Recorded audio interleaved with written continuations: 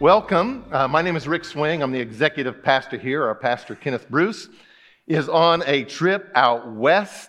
I don't know why anybody would want to hike the Grand Canyon, especially with a bunch of teenagers. There's no way. But that's where he's headed. He's on the road today. He should arrive out there sometime today. So you be praying for Pastor Kenneth as he enjoys the Wild, Wild West. And I told him not to get lost in those canyons because I really don't want to come looking for him. So you pray that he gets back safely. If you're watching online, thank you so much for tuning in with us this morning. We pray that your experience is a great one. We just challenge you online to examine your heart about the person of Jesus. It's really, really important. This morning, let me make one correction. I think Scott left. It's the first time I think he'd been our host this morning. The senior adults are not meeting on the 4th of July, all right, for their potluck and for their worship service. It'll be the following Tuesday, July 11th. So if you're a senior adult, or if you look like a senior adult, or you want to just get free food, you come on July 11th. We'll love on you. We'll sing some hymns. There'll be a short little devotional, and then we'll go eat afterwards. Amen? We get that out of the way? All right, there's 3 words I want you to remember. So, at the end of each service, when we preach, many times we'll have this impact point, right? It's what we want you to take home with you at the end, like what to remember. Here, I'm going to give you the impact point at the very beginning. Is that okay? All right. This is what I want you to Then I can close in prayer and we can all go home. I know what you're thinking. Here's the impact point. There's 3 words. The words are seek, deny, and embrace. Seek, deny, and embrace. I want you to say them with me. Seek, deny, and embrace. One more time. Seek, deny, and embrace. I want you to turn in your Bibles to the book of Colossians, chapter 3.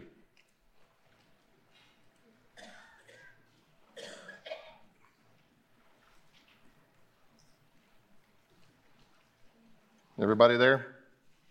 So if you go to the New Testament and you get past the Matthew, Mark, Luke, and John, keep going to the right, you're going to come to the book of Colossians. We're going to be there. Somebody asked me once, because I don't preach on a regular basis, they say, well, Rick, how do you come up with whatever you're going to preach? Do you have a subject matter and then you find scripture? And 9 times out of 10 for me, it's wherever I'm at in my quiet time, right? It's what God is telling me in my quiet time and how he's challenging me. That's kind of where I land when it comes to a sermon. So I've been in the book of Colossians over the last month, just reading verse by verse and just taking it apart. And what's God really trying to tell me through that? So today, this is one of my devotionals. Is that okay? All right. It's just God teaching me, and I'm just going to kind of for you this morning, all right? Colossians 3, and I'll be in verses 1 through 17. The title of my sermon is Clarity in the Presence of Confusion. Now, it doesn't take a rocket scientist today. I don't watch the news anymore. I just don't. Now, the weather sometimes, obviously down here in the South, I need to know if my home's going to be taken up by a tornado. I'll watch the weather. But other than James Spann, typically I don't watch the news. And you know why? Because there's nothing ever, anything good that's on the news.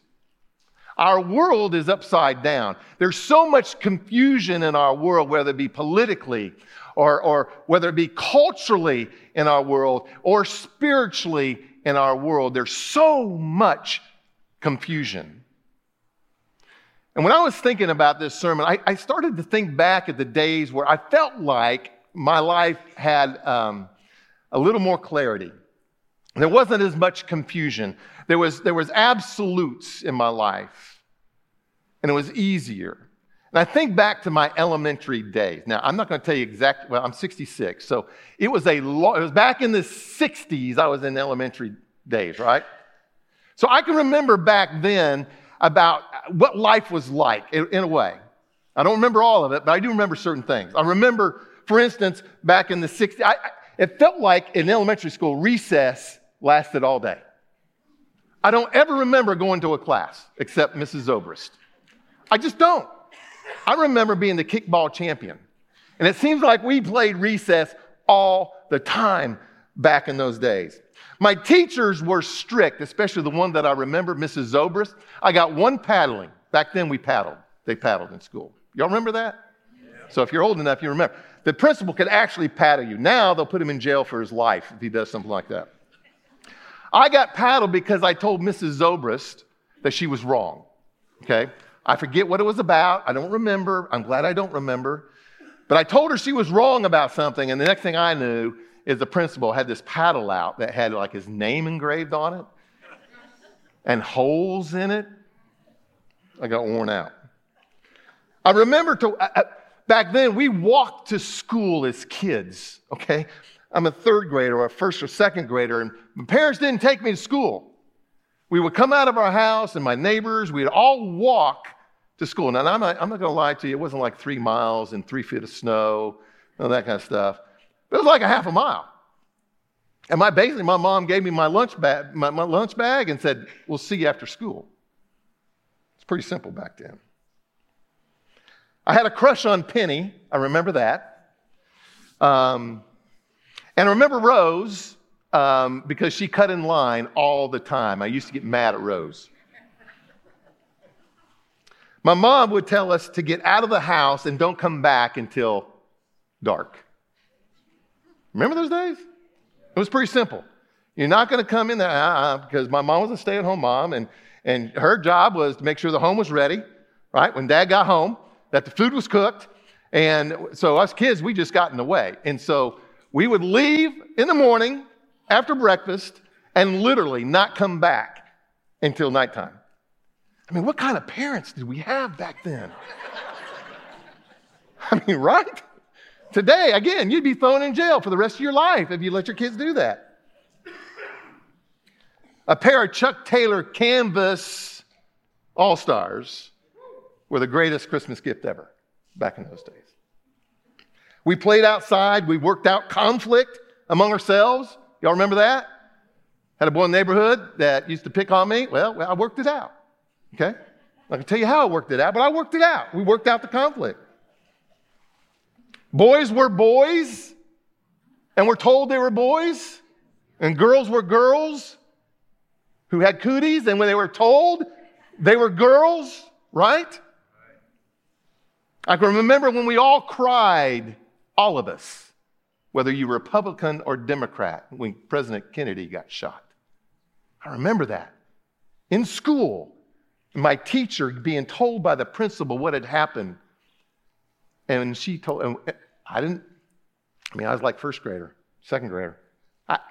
We all cried. All of us. The entire country did. We went to church a lot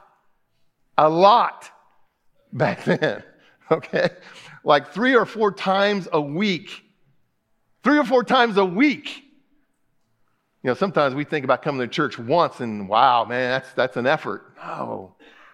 Back then, we went to church a lot. My parents' faith, I remember, was evident in the way they lived their lives out in front of us.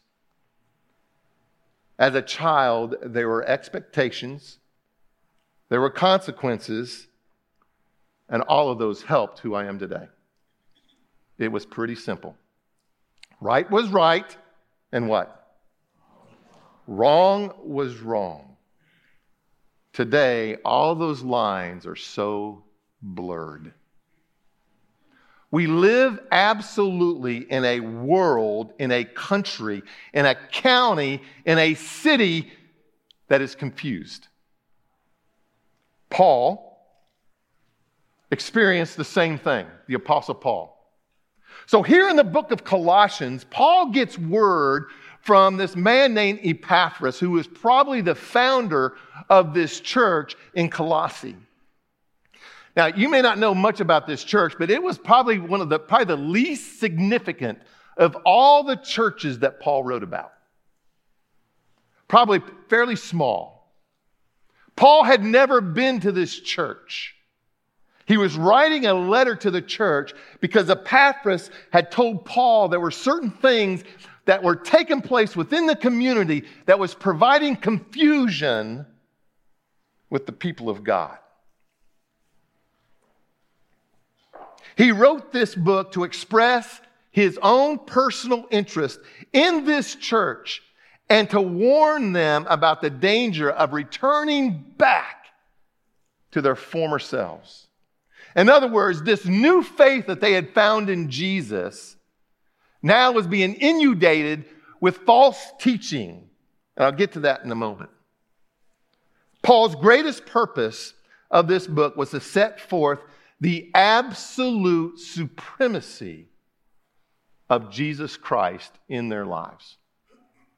I want to remind us today that the same thing that took place in this church in Colossae, I think we, as the body of Christ, need to be reminded about, because I don't think the modern day church is much different than the old church back in the New Testament times. We just have different issues, right? We're just dealing with different things along the way. And if you look in Colossians chapter 1, in fact, go there for just a second. Colossians chapter 1, I thought this was interesting. And I may just preach a sermon before I ever get to the sermon. In Colossians chapter 1, verse 2, this was what Paul says to the people he's writing to. To the saints in who? In Christ at Colossae, who are what? Faithful brothers. Okay, so get this in your mind. You may consider yourself faithful. I've got a relationship with Jesus. I'm trying to do the right thing. I'm trying to bring my family to church. I try to have a study time with the Lord. I'm trying to have this prayer. I'm trying to do these things. I consider myself faithful. Paul considered these people faithful. And yet, he's writing this letter to them because he is concerned that they're going to walk away from this person of Jesus Christ in their life. So he's not writing to people who are wishy-washy or who are on the fence to begin with. He says, these people are faithful Christian brothers. So I don't want us ever to think, as the body of Christ, that we're immune to the things of this world, of coming into the body of Christ, of coming into the local church and not being influenced by it. Amen? So I don't want to have any of these delusions whatsoever. And I don't want us to sit here and become pious and go, that can never happen to me, because as soon as you say that, Satan's got a foothold in your life. He's got a thumb on you, and he's going, you want to bet? Let's see how this works. So here's Paul. He's writing this book to the church of Colossae. In chapter 1, he uses chapter 1 to encourage them about the decision they had made in Jesus. In chapter 2, he lets them know that he's concerned about these false teaching and that they should not bow down to that false teaching. And here was kind of the false teaching. It's kind of interesting. It wasn't that these false teachers were denouncing Jesus. It wasn't like they were saying, Jesus isn't who he is. What they were saying was, it can't be just Jesus. It must be Jesus plus maybe some of the old Mosaic law. It's Jesus plus some of the old traditions that we had and we don't want to let go of. Or maybe it was Jesus plus maybe this higher knowledge, maybe this meditation, maybe something that's metaphysical in their lives. Or maybe it was Jesus plus some of the food restrictions that they had back in those days. And what's Paul going? Paul's going, no. It's Jesus. It's Jesus. It's Jesus. Totally. It's just him. It's just him. Okay, there's two truths I want us to begin with this morning as we dig in a chapter here. Here's truth one. I don't know if we have this on the board. Do we have this on the board? We don't. Okay, so if you have notes, I want you to kind of jot these down. Truth number one. In Jesus, you have been redeemed, set free, and set apart. Listen to me. If you have Jesus in your life, you have been redeemed because you have been brought from this darkness out of that darkness. Your life has been redeemed. There's been a price that's been paid for you. You've been redeemed. You've been set free. And you also been set apart. Here's the verse, Colossians 1:13 and 14. Write this down. This is a great verse to memorize. It says, He has rescued us from the domain of darkness and transferred us into the kingdom of the Son He loves, and in Him we have redemption, the forgiveness of sins. Let's just pause for a second. There's a whole sermon within that one verse right there. And it's a sermon of absolute victory in our lives. He has rescued us. He has delivered us from this dominion of darkness. So what is that? That word dominion is another word. You could use the word power. So He has delivered me from the power of darkness or ungodliness in my life. This picture of being separated from God, and the end result of that separation is hell. I've been delivered from that, this separation from God, this ungodliness in my life, and the power that grips that.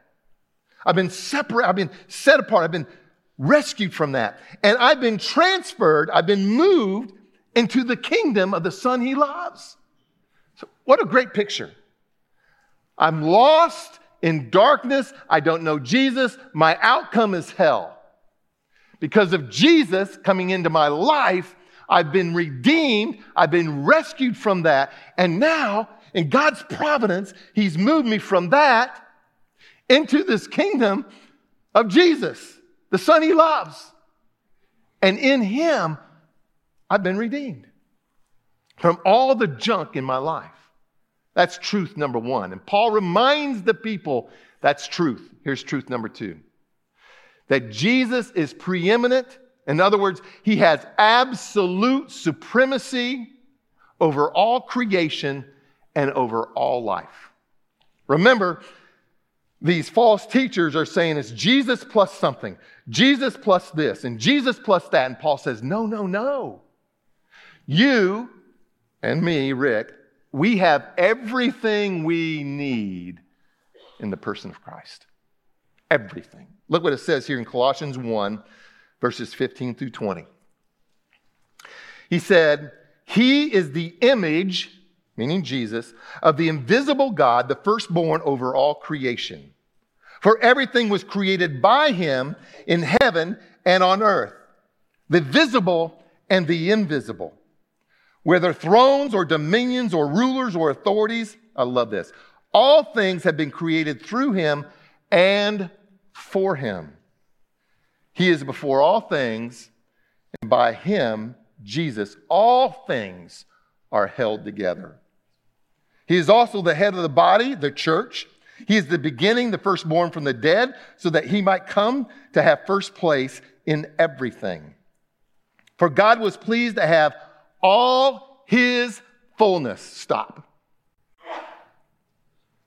For God was pleased to have all of God's fullness, everything that was about God, dwell in Christ.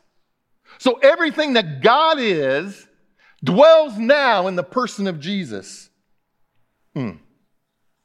And through Him to reconcile everything to Himself by making peace through the blood of His cross, whether things on earth or things in heaven. When you have Christ living in you, you and I have everything we will ever need in this world. I shouldn't fear what happens tomorrow because I have this fullness of the Almighty God that rests in me because I have Christ in me. I shouldn't fear death. I shouldn't fear hard times or losing a job. And I know it's hard and we have anxiousness about that. And I know this week somebody called me about losing their job. And I said, listen, God has this. Because I have the fullness of Christ, the fullness of God in my life.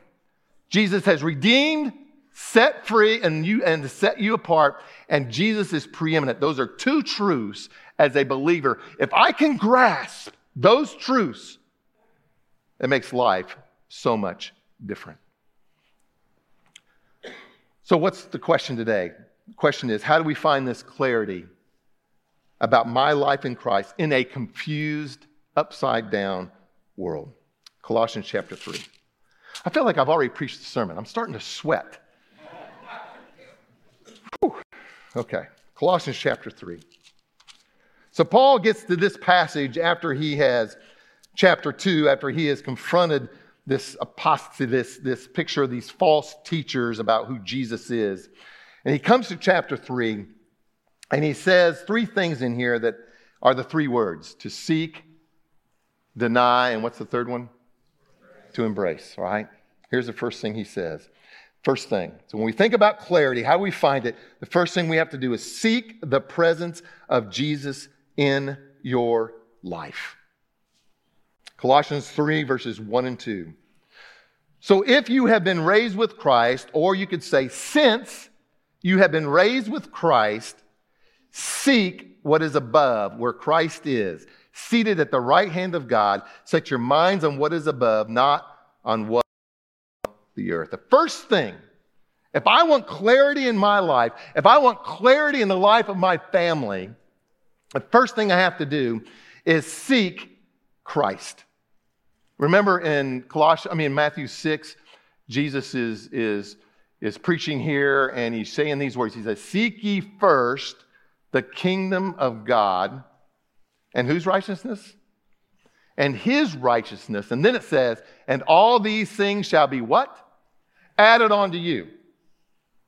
So we seek first. The first thing we do is have this relationship that we have with Christ. It's this ongoing type of relationship that we have with Christ. We seek when we get back up when we fall. Amen? Okay, how many in here have fallen? When I mean fallen, is that we have done things wrong that Christ would not be appreciative of. How many? Okay, the rest of you are liars. Okay. I know, that was abusive. I'm sorry. We all, right? We all have sinned and fall short of the glory of God. We have this nature enough that we fight against all the time. And even though I have this fullness of God in my life, there is this battle that we have because my flesh is weak along the way. We get back up when we fall. That's one way that we seek. We're not defeated. 1 John 1:9. If we confess our sins, he is faithful and righteous to forgive us of our sins and to cleanse us from all of this junk, all of this unrighteousness in my life. It's a promise. Isaiah 43, verse 25, it says, it is I who sweep away your transgressions for my own sake and remember your sins no more. Amen. Hallelujah. Praise God. Let's clap and let's walk out the door. He remembers my sins no more. So why is it I feel defeated at times? Why is it when I sin or I stumble or I fall or I don't do the right thing, we have this tendency to waller in it instead of saying, Jesus, you've died for all that stuff. And I have you in my life. Let's get back up and let's keep forging on. Amen? Yes. Yes. We get back up when we fall. And also we seek when we pursue righteousness in our lives. What is the right thing to do? And remember we used to wear those bracelets. Y'all remember that? The WWJD. Remember that? I was a student pastor, and I couldn't get enough of them. I thought, that was a real spiritual thing. Handing them out to all my kids in my student ministry. And we'd all be wearing a WWJD bracelet. What would Jesus do? This picture of pursuing righteousness in my life, to keep pursuing. Matthew 5:6. Blessed are those who hunger and thirst for righteousness, for they shall be filled. They shall be filled. Amen? Amen. Y'all, it's not rocket science. I have grandkids. By the way, I went to the beach last week. 13 of us in one home. Whew. I looked over my son-in-law, Mitch, and our daughter, Danielle, who will be in the next service. And Mitch works, for a living, right? So he's out of the house. And my daughter, Danielle, she's staying-at-home mom and taking care of the kids. And there's Mitch. It's day 4 of the week. And it's 9 o'clock, and we're at this restaurant. And he's holding Porter, their 8-month-old, and his eyes are just effort, right? Effort. This picture of being filled to the brink. My grandkids, I love. I got 5 of them and 1 on the way. And my oldest one, Elliot, she's 4, going to be 5 here this fall. And she loves to play the game hide and seek. Y'all remember that? Hide and seek. And this is what she will do. So I'll go hide. And I'm a pretty good hider, I'll find the laundry, and I'm underneath all the laundry in the house, I'm over at their house, and I'm hiding. And I hear her counting, 1, 2, and she's counting. And, she continues to count. And I'm like, okay, enough's enough. I'm already hidden. All right, let's go. And she begins this hunting, this seeking. You know what? She won't stop until what? She finds me, right? She will not stop until she discovers where I am. Because there's this excitement about the hunt. Right? That's what it should be like in our life when it comes to the person of Christ. It's this picture of this hunger for who Jesus is, and I continue to seek him. It isn't seek him, I accept Jesus, I pray the prayer, I get baptized, and that's it. I'm saved, I'm going to heaven, I'm not going to hell. And by the way, remember who he's preaching to here? Saints, right? Faithful who are getting ready to walk away from what they believe. Seek. Seek the presence of Jesus in your life. And if you're not seeking, you're not going to be able to do the second thing. Second thing is to deny. Deny the things that Christ has set you free from. Amen? Is that a one-time thing? No, right? Now, what Christ has set you free from when he redeemed you may be somewhat different than the things that he has set me from. But a sin is a sin. Amen? I don't know if we amen that, but sin is a sin. And so it may look different in your life, but I want you to know that he has set me free from those things. Colossians 3, verses 5 through 8. It says, therefore, why is there therefore? It's because of what we just learned in verses 1 through 4.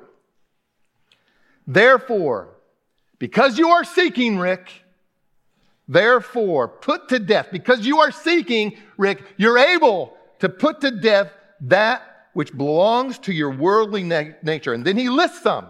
Sexual immorality, impurity, lust, evil desire, and greed, which is idolatry. Because of these, God's wrath comes on the disobedient. And you once walked in these things. You once walked in this picture of sin without conviction in your life about it. But now you must also put away all of the following: anger, wrath, malice, slander, and a filthy language from your mouth. Those are the things that sometimes we don't think about, right? Sexual immorality? Not me. Use the Lord's name in vain because I'm on the golf course and my shot doesn't go where I want? Well, that's a little thing. He says, put that away. Put away the little things in your life as well. And we deny when we, destroy the power of sin and its influence in your life. We destroy the power. That word death in Colossians 3:5, therefore put to death. That word death means to destroy or slay. We destroy the power of sin and its influence. Your old self before Jesus, that's what we put to death. 2 Corinthians 5:17, therefore if anyone is in Christ, he is a what? New what? Creature. The old is what? Gone. All things have become new, right? Yes. Let's just believe that in my life. Galatians 5, verse 24, Paul writes, now those who belong to Christ Jesus have crucified the flesh with its passions and desires. Why? Because of what Jesus did at the cross. His crucifixion destroyed the power of sin forever. Amen? You know, we were at the beach, and by the way, it was double red flags. You know, ever been to the beach and double red flags? You can't touch the water, right? So it became pool day every day. Pool day.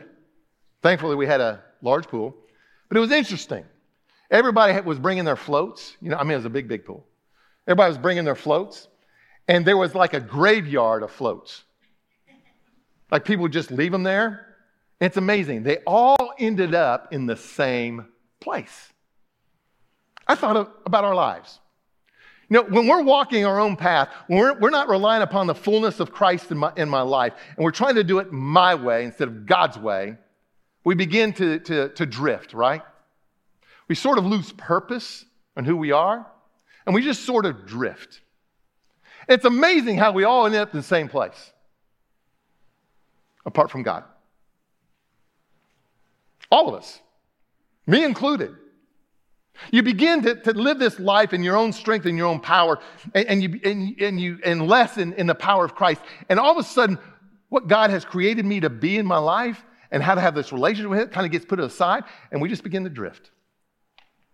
All those floats ended up in the same place because of the current, taking them away from what their purpose was.